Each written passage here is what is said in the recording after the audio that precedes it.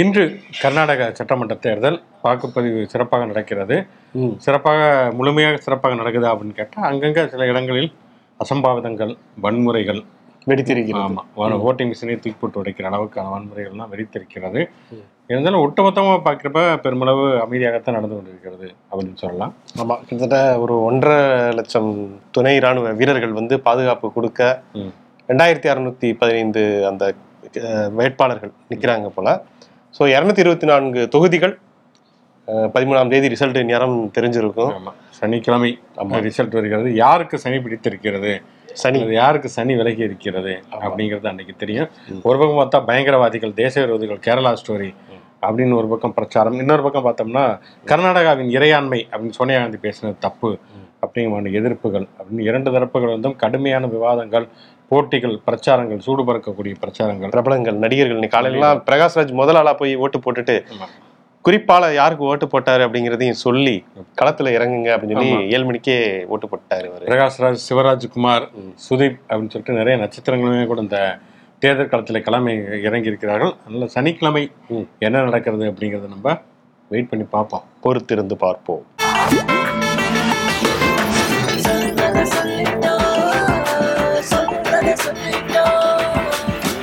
தலைமைச் செயலாளர் இறையன்பு அவர் வந்து ஒரு உத்தரவு போட்டிருக்காரு. என்னன்னா எல்லா அலுவலகங்களிலும் ஒரு திருக்குறள் எழுதி வைக்க வேண்டும் அப்படின்னு சொல்லிட்டு. சூப்பர்.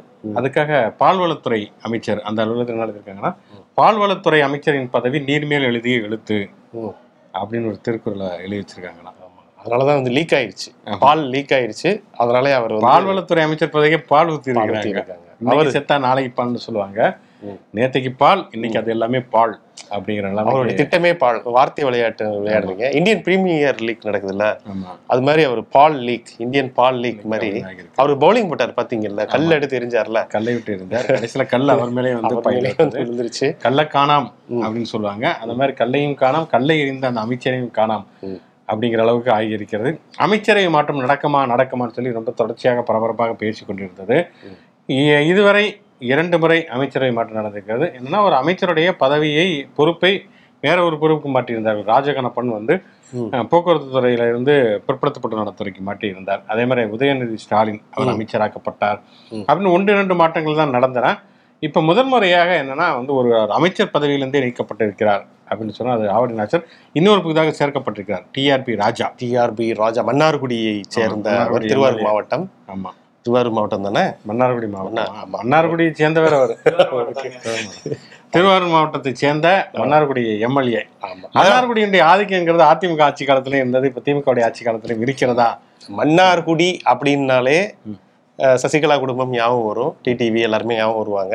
திருவாரூர் அப்படின்னு சொன்னா இங்க வந்து பூண்டி கலைச்செல்வன், அதே கலைவாணன். ஆமா, இப்ப என்னன்னா வந்து இப்ப டிஆர் பாலுடைய மகன் அந்த டிஆர்பி ராஜா கொடுத்ததுக்கு எதிராக பூண்டி கலைவானுடைய ஆதரவாளர்களுமே எதிர்ப்பு தெரிவித்திருக்காங்களாம். ஏன்னா வந்து இப்ப உதயநிதி ஸ்டாலின் அவர் தான் அந்த தேர்தலாம் வச்சு எல்லாம் கூட்டிட்டு போனார் அப்படிங்கிறதுனால எவ்வளவு கஷ்டப்பட்டு உழைத்தவர்கள் அவர் தான், அண்ணனுக்கு பதவி கொடுங்கள் அப்படின்னு சொல்லி அவருடைய ஆதரவாளர்கள் எல்லாம் போஸ்ட் அடித்து விட்டிருக்கிறாங்க அப்படிங்கிற பரபரப்பு தகவல்களுமே வருகின்றன. அவங்க பையனும் வந்து களத்துல குவிச்சு அப்படி பயங்கரமா ஸ்டேட்டஸ் எல்லாம் போட்டிருக்காரு. கலங்காதிரு மனமே உனக்காய் இருப்பேன் நான் தினமே அப்படின்னு அப்பாவுக்கு அது ஒரு பக்கம் போய்கொண்டிருக்கிறது. இதுல என்ன பிரச்சனை, ஆவடிநாசர் அவுட் ஆவான்னு யாருமே எதிர்பார்த்தாங்க. என்னன்னா, ஆவடிநாசுங்கிறது இப்ப இல்ல, ரொம்ப நாளாவே வந்து ஆவடிநாசரோடு சேர்த்து சில அமைச்சர்களும் வந்து இவர்கள் விரைவில் மாற்றப்படுவார்கள், அந்த அளவுக்கு பெர்ஃபார்மன்ஸ் இல்லை அப்படிங்கிற மாதிரி விஷயங்கள் இருந்தது. ஆனா வந்து சமீப காலமா சர்ச்சையில இருந்ததே பிடிஆர் உடைய பதவி பறிக்கப்படுமா அப்படிங்கிறது. அது அது நேற்றைய அறிவிப்புல இல்லை, ஆவடிநாசுடைய பதவி தான் பறிக்கப்பட்டது. கூடுதலாக டிஆர்பி சேர்க்கப்பட்டிருக்கிறார். இப்ப டிஆர்பி ராஜா அவர் பதவியேற்றதுக்கு பிறகு வேற அறிவிப்புகள் வருமா? இப்போ நிறைய அசம்ஷன்ஸ், வதந்திகள், யூகங்கள் வருகிறது. என்னன்னா வந்து நிதித்துறை அமைச்சர் பதவி தங்கம் தென்னரசு கொடுத்துட்டு தகவல் தொழில்நுட்பத்துறை பதவி பிடிஆருக்கு கொடுக்கப்படும் அப்படிங்கிற மாதிரி நிறைய யூகங்கள். ஏன்னா அவர் ஏற்கனவே ஐடி விங்கில் வந்து பார்த்து கொண்டவர் பிடிஆர் அப்படிங்கிறதுனால பாப்பா அப்படி நிறைய இங்கிலீஷ் பேசுவோம். அப்படி இவரும் ஐடி விங் பார்த்துட்டு இருந்தவர் தானே, டிஆர்பி ராஜா. ஆமா. ஸோ அதனால வந்து தொடர்ந்து ட்விட்டர்ல பயங்கரமா களமாடிட்டு இருப்பாரு. ஆமா. ஸோ அவர் வந்து பால் வளத்தை களமாடுங்க அப்படின்னு சொல்லிட்டு, பால்வளத்துறையான தெரியல, இந்த ஒன்றும் எந்த பொறுப்பு அப்படின்னு இது வரைக்கும் சொல்லல. ஆனா பால் வளத்துல இருந்தவரை தூக்கி பால்வாடியா உட்கார வச்சுட்டாங்க. பாலும் கிடையாது வளமும் கிடையாது சொல்லி அனுப்பிச்சுட்டாங்க. டிஆர்பிக்கு என்ன பொறுப்பு, டிஆர்பி ராஜாவுக்கு என்ன பொறுப்பு கொடுக்க போகிறார்கள், வேற ஏதாவது அமைச்சர்களுக்கு கூடுதலாக பொறுப்பு கொடுப்பார்களா அப்படிங்கிறது இதுல வந்து எந்த நேரமும் மாறுதல். நேற்று வரைக்குமே பயங்கரம். அந்த கலையரசின்னு ஒருத்தவங்க இருக்காங்க, அவங்க எல்லாம் ஆக்டிவா இல்ல, அவங்க பேர்லாம் வந்து நீக்கப்படும் அப்படிங்கிற கைல்வெளி செல்வராஜ் ஆதி திராவிட அவங்க வந்து பெருசா தமிழரசின்னு ஒருத்தவங்களை கொண்டு தமிழரசிக்கு பதவி கொடுக்க போறாங்க அப்படிங்கிற மாதிரியான நிறைய யூகங்கள். அதனால வந்து யூகங்கள் வந்து அது வந்து நடக்கும் பொழுதும் தான் அது வந்து உண்மையா அல்லது வெறுமனே யூகங்களா வதந்திகளா அப்படிங்கிறது தெரிய வரும். ஆனாலும் அடுத்தடுத்த அதிரடிகள் தொடரும் அப்படிங்கிற மாதிரி தான் தெரிகிறது. ஏன்னா வந்து ஜெயலலிதா ஆட்சி காலத்துல வந்து டெய்லி காலையில் ஆட்சி பலன் பாக்குற மாதிரி அமைச்சர் பதவியில இருக்குமா இல்லையா, எல்லாமே இந்த பன்னீர் எப்படி சீட்ல உட்கார்ந்து இருப்பாரோ அது மாதிரி நுனியில தான் உட்கார்ந்து இருப்பாங்க. நல்லா நீங்க தான் மினிஸ்டர் ஆயிட்டீங்க, எல்லாம் சாஞ்சு உட்காருங்க அப்படின்னா இல்ல அம்மா என்ன வேணாலும் வச்சுக்கலாம் 50% ஆக்குபன்சி அப்படிங்கிற மாதிரி தான் இருப்பாங்க. அமைச்சரா சில பேர் ஆறதே வந்து அவங்க ஜெயா டிவி பார்த்து தெரிஞ்சுக்குவாங்க.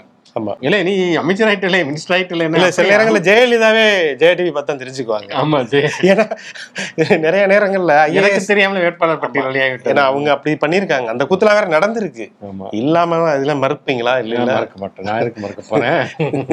அதனால வந்து அப்படியான விஷயங்கள் அந்த அளவுக்கான அதிரடிகள்லாம் இப்ப இருக்காது.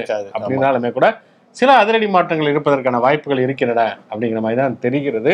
அதனால டிஆர்பி ராஜா அவர் பதவியேற்றதுக்கு பிறகு வேறு என்னமான அதிரடி மாற்றங்கள் ஏற்படும். குறிப்பாக பிடிஆர் பழனிவேலராஜனுக்கு அதே பொறுப்பு வந்து, ஆனால் திமுக காரங்களே சில பேர் வந்து பிடிஆரை மாற்றக்கூடாது, மாற்றினோம்னா அப்புறம் ஏதோ அவர் பேசினதா வந்து ஆடியோ உண்மை, அவர் சொன்ன விஷயங்கள்னு சொல்லப்படுவது உண்மை அப்படிங்கிற நம்மளே ஒத்துக்கிட்ட மாதிரி ஆயிரும்.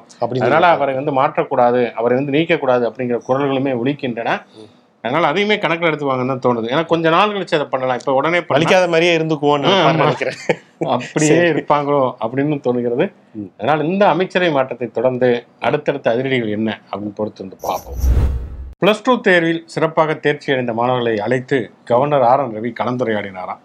ஏற்கனவே இந்த IAS IPS அதில் தேர்ச்சி பெற்றவர்கள், அடுத்து இதில் தேர்ச்சி பெற்றவர்கள், இன்னும் அவர் வந்து யாரெல்லாம் உரையாடனா டைப் ரைட்டிங் கிளாஸ் போறவங்க, ஸ்விம்மிங் கிளாஸ் போறவங்க, கராத்தே கிளாஸ் போறவங்க, அவருடைய வேலையை தவிர எல்லா வேலையிலுமே பார்க்கிறது ஐயா அப்படிங்கிற மாதிரி தான் கூப்பிட்டு வச்சு உரையாற்றக்கூடிய வேலைகள் செய்து ரொம்ப ஃப்ரீயா இருக்காருன்னு நினைக்கிறேன். ஆமா, ஆனா என்னன்னா இந்த தடவை அவர் மண்டையை கழுவலாம். இந்த மாணவர்கள் IAS IPS மாணவர்கள் மண்டையை கழுவலாம் அப்படிங்கிற அளவுக்கு இந்த மாணவர்களை வந்து மண்டையை கழுவ முடியாது அப்படிங்கிறது அவருக்கே தெரிஞ்சிட்டு போடுது. அதனால ஒரு சிறப்பான கருத்து சொல்லியிருக்கார். நீங்கள் மருத்துவம் படிக்க வேண்டும் என்றால் நீட் தேர்வு எழுத வேண்டும், நீங்கள் பொறியியல் படிப்பு படிக்க வேண்டும் என்றால் பொறியியல் கல்லூரிகளுக்கு அப்ளிகேஷன் பண்ண வேண்டும், இடது கை இடது பக்கம் இருக்கும், வலது கை வலது பக்கம் இருக்கும், அந்த மாதிரி பேசியிருக்காரு. தெரியாது பாருங்க அவங்களுக்கு, இதுதான் கிச்சன், இங்கதான் எல்லாரும் உட்காந்து சாப்பிடுவாங்க அப்படிங்கிற மாதிரி ராஜபவன் மாளிகை வந்து சுட்டி காட்டி இருக்கிறார். ஓகே, இது எதுக்கு சொல்ல வரும் அப்படின்னு சொன்னா வந்து அந்த மாணவர்களை போய் அப்படிலாம் பேச அப்படின்னு சொன்னா எப்பயுமே, ஏன்னா இவர் இங்க இந்த ஆளா அளக்கிறார் இல்லையா, ஆனா வந்து வடநாட்டில் இருக்கக்கூடிய அங்க இருக்கக்கூடிய பகுத்தறிவு விழிப்புணர்வு இதற்கும் தெற்குக்குமே இடையில நிறைய வித்தியாசம் இருக்கிறது. இவர் அம்பேத்கரே கூட ஒரு கோட்ல சொல்லியிருப்பாரு, எப்பயுமே தெற்குங்கிறது வடநாட்டை விட கூடுதலான முன்னேற்றத்தோடு இருக்கிறது அப்படின்னு சொல்லியிருப்பாரு. அதை நிரூபிப்பதை போல ஒரு சம்பவம் உண்மையில கொடூரமாக இருக்குது. எப்படி இது கூட தெரியாம வந்து இருப்பார்கள் அப்படிங்கிறது ரொம்ப கொடூரமாக இருக்கிறது. அந்த மகாராஷ்டிரா தானே பக்கத்துல இருக்கக்கூடிய உல்லாஸ் நகர் எதுக்குன்னா வந்து இந்த டெனிம் ஜீன் போன்ற பொருட்கள், அதே போல எலக்ட்ரானிக் குட்ஸ் எல்லாம் வந்து தயாரிக்கிறதுக்கான ஒரு பிரபலமான ஒரு ஊர், ஒரு வளர்ந்த கல்வியறிவு மிக்க ஒரு ஊர் தான் அது. அந்த ஊர்ல ஒரு 12 வயது நிரம்பிய ஒரு பள்ளி மாணவி, அவளுக்கு நேர்ந்த அந்த கொடுமை வந்து உண்மையிலேயே ரொம்ப கொடூரமான ஒரு விஷயம். என்னன்னா அந்த பெண்ணுக்கு வந்து வயது பூப்பெய்தி இருக்கிறாங்க. ஸோ இந்த ஒரு சூழல்ல அவங்களுக்கு இந்த உடல்ல வந்து ரத்தக்கரை படிந்திருக்கு ஆடையில. இது அவருடைய சகோதரர் மற்றும் அண்ணியோட தான் அந்த குழந்தை வந்து அந்த பெண் இது, அவர் பேர் வந்து சுமித். அந்த சுமித் அப்படிங்கிறவர் வந்து என்ன பண்ணிருக்காருன்னா தன்னுடைய தங்கையை வந்து சந்தேகமா நினைச்சிருக்காரு. என்னன்னு கேட்டிருக்காரு, ஏன் வந்து உன்னோட இதுல ரத்தக்கரை அப்படின்னு கேட்டிருக்காரு. அந்த பொண்ணுக்குமே தெரியல ஏன் ரத்தக்கரை வந்திருக்கு என்ன ஏதுங்கிறது அவங்களுக்கு. ஏன்னா அந்த பெண் வயது வந்ததே அறியாத ஒரு சிறுமி. அது ரொம்ப கேட்கவே ரொம்ப கஷ்டமா இருந்தது. ஏன்னா அதை வந்து என்னன்னு தெரியாம முழிச்சிட்டு இருக்கையிலேயே உடனே அவர் வந்து கழுவிலேற்ற மாதிரி அடுத்தடுத்த தண்டனைகள், மிக கொடுமையான தண்டனைகள், உடம்பு முழுவதும் பெண் வந்து வேற ஏதோ ஒரு ஆணோட வந்து தொடர்புல இருந்தனாலதான் ரத்த கசி வந்திருக்கிறது அப்படின்னு நினைத்து வாயை வந்து இருக்க கட்டி உடம்பு கொடூரமான முறையில் சூடு வைத்து அதன் மூலமாக அவசர சிகிச்சை பிரிவுக்கு கூட்டு போயிருக்காங்க. பக்கத்துல உள்ளவங்க எல்லாம் பார்த்து, ஆனா இங்க போகையில உயிர் போயிருச்சு. ஸோ வந்து இது ஒரு படுகொலை, மிக கேவலமான ஒரு செயல். என்ன ஒரு விழிப்புணர்வு அப்படிங்கிற ஒரு விஷயம் எதுவுமே இல்லாம இந்த காலத்துலயும் வந்து இப்படி இருக்காங்க அப்படிங்கறத நினைச்சு பார்க்கலே ரொம்ப 12 வயது தான் அந்த பெண்ணுக்கு அப்படின்னு இருக்கிறப்ப, ஒரு 12 வயது பெண் தன்னுடைய தங்கை அந்த பெண் மீது வந்து நம்பிக்கையே இல்லாமல் அவர் வாழ்ந்திருக்கிறாங்கிறது அதிர்ச்சியை ஏற்படுத்துகிறது. முதல்ல அந்த பெண்ணுக்கு வந்து ஒரு பூ பெய்துவதுனா என்ன, மாதவிடாய்னா என்ன அப்படிங்கிறது அவருக்கும் அந்த பெண்ணுக்குமே தெரியல. இவர் திருமணமாகி மனைவியோடு வாழக்கூடிய ஒருவர், இவருக்குமே வந்து தன்னுடைய தங்கை அவங்க வந்து பருவம் எய்தக்கூடிய ஒரு வயதுல இருக்காங்கிறப்ப, இது வந்து அப்படித்தானே நடந்திருக்குங்கிற கொஞ்சம் கூட அப்படிப்பட்ட குறைந்தபட்ச இது கூட இல்லாம, காமன் சென்ஸ் கூட இல்லாம இவ்வளவு மோசமாக நடந்திருக்கிறார். விசாரிப்பதற்கு கூட எந்த விதமான அவகாசம் கொடுக்காம நடந்திருக்காருன்னு சொன்னா கொடுமையிலும் கொடுமை அப்படின்னு சொல்ல வேண்டியதாக இருக்கிறது. ஏன்னா நம்ம வந்து சாதாரணமா வந்து 8ஆம் வகுப்பு 9ஆம் வகுப்பு அறிவியல் பாட புத்தகங்கள்லயே இது மாதிரியான விஷயங்கள்லாம் வந்து விட்டது. வந்து இனப்பெருக்க உறுப்புகள் எப்படி வந்து கருவுறுதல் இந்த மாதிரியான விஷயங்கள்லாம் வந்து விட்டது. பாலியல் கல்வி குறித்து தொடர்ச்சியாகவே பேசிட்டு இருக்கிறாங்க. பாலியல் கல்வியே இல்லைன்னா கூட மிக சாதாரண பாடப்புத்தகத்தில் இருப்பது உலக அறிவு அப்படிங்கிறது வந்து தெரிந்திருக்கக்கூடிய எல்லாருக்குமே தெரிந்திருக்கக்கூடிய ஒரு விஷயம். ஆனால் அது கூட தெரியாத அளவுக்கு ஒருவர் வாழ்ந்திருக்கிறார். அந்த பெண்ணுக்குமே தெரியல, அந்த பெண்ணுக்கு அறியாம இருக்கணும். அந்த பெண் மட்டும் அந்த வீட்டுல இன்னொரு பெண்ணு வேற இருக்காங்க. இப்ப அவங்களுமே சந்தேக வலயத்துல தான் இருக்காங்க. இது வந்து அண்ணனும் அண்ணியும் சேர்ந்து அந்த கொடுமையை இழைத்திருக்கிறார்களா அப்படின்னு சொல்லிட்டு காவல்துறை விசாரணை பண்ணிட்டு இருக்காங்க. ஸோ இது மாதிரியான கொடுமை இங்கெல்லாம் நடக்கல அப்படிங்கிறது நமக்கு தமிழ்நாட்டு உண்மையிலேயே வந்து அதுதான் நம்ம ஆறுதல் அடையக்கூடிய ஒரு விஷயம். உண்மையிலேயே ஒரு 12 வயது சிறுமி இப்படிப்பட்ட ஒரு சமூகத்துல இப்படிப்பட்ட ஒரு அண்ணனுக்கு தங்கையாக அவங்க பிறந்தாங்க அப்படிங்கிற ஒரே காரணத்துக்காக தன்னுடைய உயிரை பலியாக கொடுக்க வேண்டிய ஒரு சூழல். உண்மையிலே அந்த பெண்ணுக்காக நம்ம ஒரு ஆழ்ந்த இரங்கலை தான் தெரிவிக்கணும். கொண்டு போய் இதில் இந்த மாதிரியான விஷயங்களை வந்து சேர்க்க வேண்டியது மிக முக்கியமான ஒரு விஷயம். அதை விட்டுட்டு தேவையற்ற விஷயங்கள்ல தான் நிறைய வந்து வடநாட்டு அரசியல்வாதிகள் செய்து கொண்டிருக்கிறார்கள். எதை செய்யணுமோ அதை செய்யறது இல்லை, எதெல்லாம் செய்யக்கூடாதோ சனாதனத்தை விட்டுட்டு இந்த மாதிரியான கல்வி அறிவியை வந்து கொடுக்கணும் முதல்ல. ஆமா, அங்கு ஆளுநர் ரவியெல்லாம் அங்கே அனுப்பிச்சுடணும் வந்து மாணவர்கள்ட்ட பேசுறதுக்கு. உண்மையில கொடூரமான ஒரு விஷயமாக இருக்கிறது, அதிர்ச்சி அளிக்கக்கூடிய சம்பவமாக இருக்கிறது. இது மாதிரியான விஷயங்கள் தொடராமல் இருப்பதற்கு முற்றுப்புள்ளி வைக்கப்படுது. ஆர்.என். ரவியை பேசின அடுத்து அண்ணாமலை வந்து விடுகிறார் என்பது இயல்பானதாக இருக்கிறது. யானை வரும் முன்னே மணி யோசை வரும் பின்னே அப்படிங்கிற மாதிரி மணி யோசை தாங்க முன்னாடி வரும். மணி யோசை தான் வருமா? சரி, ஏதோ ஒண்ணு வருகிறது, இது வருகிறது, அது வருகிற மாதிரி ஏதோ ஒண்ணு வருகிறது. அண்ணாமலையின் மீது அவதூறு வழக்கை நீதிமன்றத்திலே தமிழ்நாடு முதல்வர் ஸ்டாலின் தொடுத்திருக்கிறார். அது வந்து 8 வாரங்களுக்கு ஒத்தி வைத்திருக்கிறார்கள் விசாரணையை.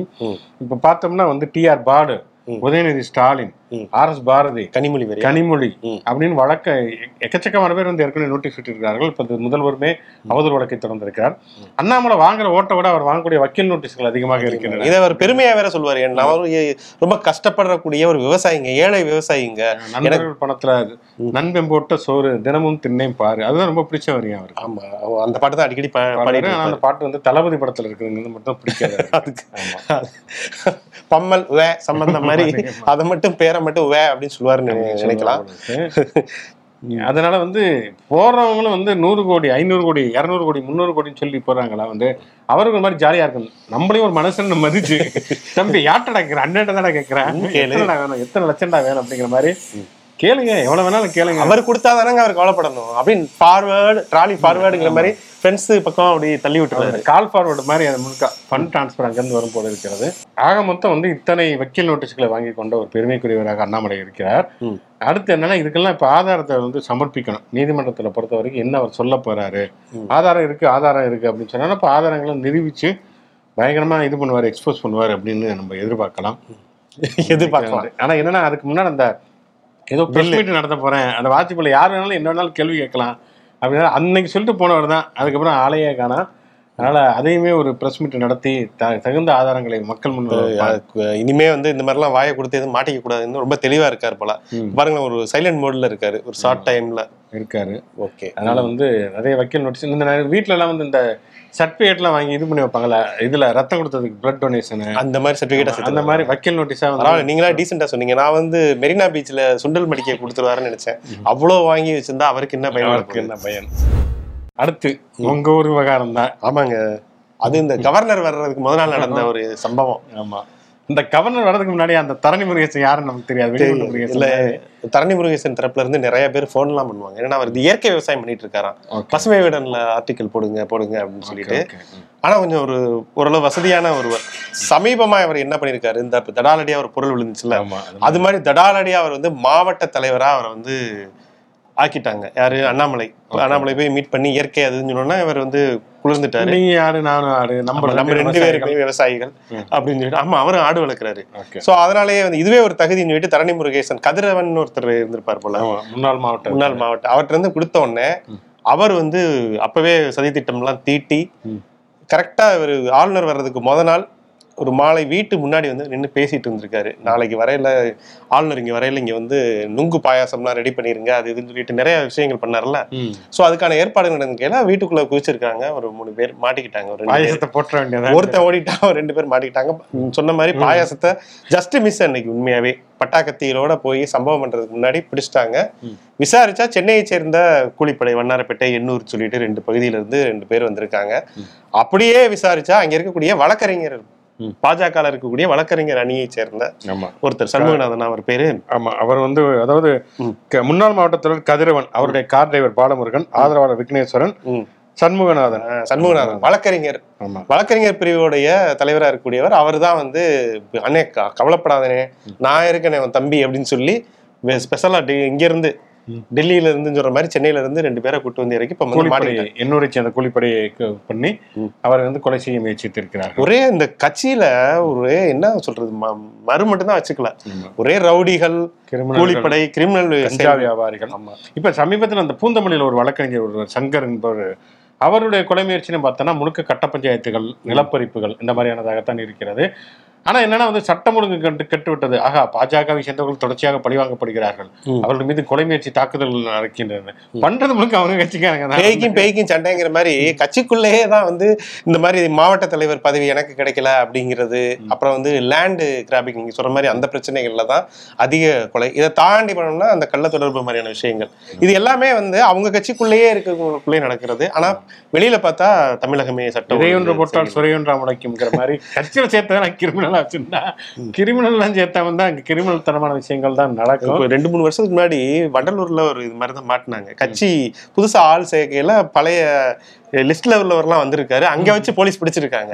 அப்படிப்பட்ட வரலாறு உள்ள ஒரு கட்சியா பாஜக மாறி விட்டது அப்படிங்கிறத ரொம்ப வருத்தது. ஆனா இதை பத்தி நம்ம மூச்சே விட மாட்டாங்கல்ல, அதை பத்தி பேசவே மாட்டாங்க. அதெல்லாம் டேட்டாலாம் வந்து ஆப்போசிட்ல தான் பார்ப்போம். முதுகுல இருக்கிற முக்குறுணி அழுக்கெல்லாம் நாங்க கண்டுக்கவே மாட்டோம். அப்படிங்கிறது முதல்ல தயவு செஞ்சு அதை பாருங்க அப்படின்னு சொல்லிப்போம்.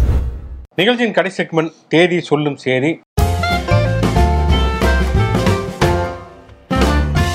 இன்று யாருடைய பிறந்தநாள், நினைவு நாள் மற்றும் சுவாரஸ்யமான சம்பவம் அப்படின்னு பார்க்கறதுக்கு முன்னால் நம்ம பார்வையாளர்கள் வந்துக்கூடிய 2 கமெண்ட்ஸ். பாலகுமார் தியாகராஜன் அப்படிங்கிற நம்முடைய நேயர், அவருடைய மனைவி சங்கீதா மற்றும் சகோதரி சங்கமித்ரா, தாத்தா தியாகராஜன் மற்றும் குடும்பத்தினர் எல்லோரும் சேர்ந்து பாலகுமாரோடைய அவருடைய பையனுக்கு வந்து 1ஆம் ஆண்டு பிறந்தநாள் குரு விஷாகன் அவருக்கு வந்து கொண்டாடுறாங்க இன்னைக்கு.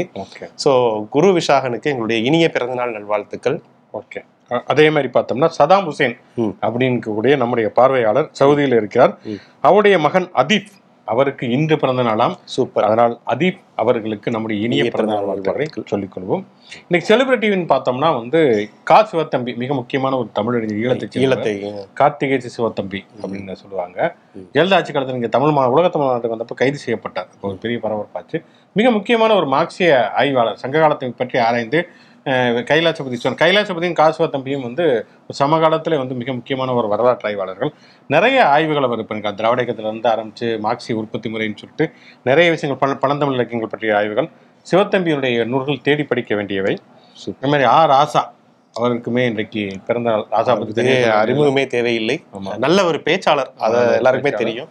நிறைய படித்து அதை வந்து பேச்சுக்கள் முன்வைக்கிறார். அம்பேத்கர் பற்றி, அரசியலமைப்பு சட்டத்தை பற்றி, அதெல்லாம் இந்திய வரலாறு பற்றி பேசக்கூடியவர் ராசா அவர்களுக்கு நம்முடைய பிறந்த நாள் வாழ்த்துக்கள். அப்புறம் நம்ம மச்சான் நடிகை நமீதா, இன்னைக்கு பாஜகல வந்து ஒரு ஸ்டார் பேச்சாளராக இருக்காங்களோ. ஆமா, ஹாய் மச்சான் அப்படின்னு அப்பப்ப கூட்டத்துல அவங்க தலையும் வந்து தட்டுப்படுது. இப்ப இந்த மனதின் குரல் 100வது கூட உட்கார்ந்து பாத்துட்டு இருந்தாங்க. சோ அவங்களுடைய மனதின் குரல் பாஜகவை நோக்கி தான் இருக்கு எப்பவுமே. அப்படிங்கிறனால அவங்க பெர்ஃபார்மன்ஸா ஒரு படம் கூட எனக்கு ஞாபகம் வரல. அவங்க நடிச்சு சிறப்பா நடிச்சு எங்கள் அண்ணான்னு ஏதோ ஒரு படத்துல தான் அறிமுகம் பண்ணாங்க நினைக்கிறேன். ஆமா, விஜயகாந்தோட நடிச்சிருப்பாங்க, ஜோடியா நடிச்சிருப்பாங்க. அப்புறம் அர்ஜுனா நம்ம இவர் இருக்காருல்ல, சரத்குமார் நடிச்சிருந்தாங்க. நிறைய படம் நடிச்சிருக்காங்க. அந்த மாதிரி பச்சை குதிரையின் பார்த்திவன் நடிச்சிருக்காங்க. நிறைய படம் நடிச்சிருக்காங்க. விஜயோட அழகிய தோழன் நடிச்சிருக்காங்க. ஆனா ஒரு படத்துலயுமே வந்து நமக்கு பயங்கர இதுல இந்த படத்துல சிறப்பா நடிச்சிருப்பாங்கன்னு சொல்ற மாதிரி எனக்கு ஒன்றும் தோணல. ஓகே, பிறந்த நாள் அதனால உங்களுக்கு பிறந்த நாள் வாழ்த்துக்கள். நமிதா படத்தில் உங்களுக்கு ஏதாவது படம் பிடித்திருந்துன்னு சொன்னா நீங்க தயவு செஞ்சு நமிதா ரசிகர்கள்லாம் கிளம்பி வந்துட போறாங்க. இன்னைக்கு நினைவு நாள் அப்படின்னு பார்த்தா எழுத்தாளர் கோபிகிருஷ்ணன் எழுத்துக்கு ரொம்ப தனித்துவம் சிறுகதைகள்லாம் ஒன்று. டேபிள் டென்னிஸ் அப்படிங்கிற அவருடைய நூல் வந்து மிக முக்கியமான ஒரு விஷயம் வந்து ஆழ்மன சிதைவுகள் பற்றி தொடர்ச்சியாக தன்னுடைய சிறுகதைகளில் பதிவு செய்தவராக இருந்தார் அப்படிங்கிறது மிக முக்கியமான ஒரு விஷயம். அவரையுமே நாம் நினைவு கூறுவோம். ஓகே, அடுத்து வந்து கர்நாடக சட்டப்பேரவை தேர்தல் முடிஞ்சு இன்னும் 2 நாளைக்கு அமைதி, அப்படியே புயலுக்கு முன் அமைதி மாதிரி இருக்கும். 13ஆம் தேதி அதெல்லாம் வெடிக்கும். அதுக்குள்ள சசிகலா வேற பாத்துருவாங்க, ஓபிஎஸ் மீட்டிங் அவங்க வேற பாத்துருவாங்க. இந்த இது அமைச்சரவை மாற்றம் அந்த விஷயங்கள்லாம் தெரியும். அதனால வந்து இந்த வாரம் முழுக்க பல பரபரப்பு பட்டாசுகள் காத்திருக்கும். அதனால் நாளை மீண்டும் பல புதிய செய்தி கூட வாதங்களும் சந்திப்போம். நன்றி.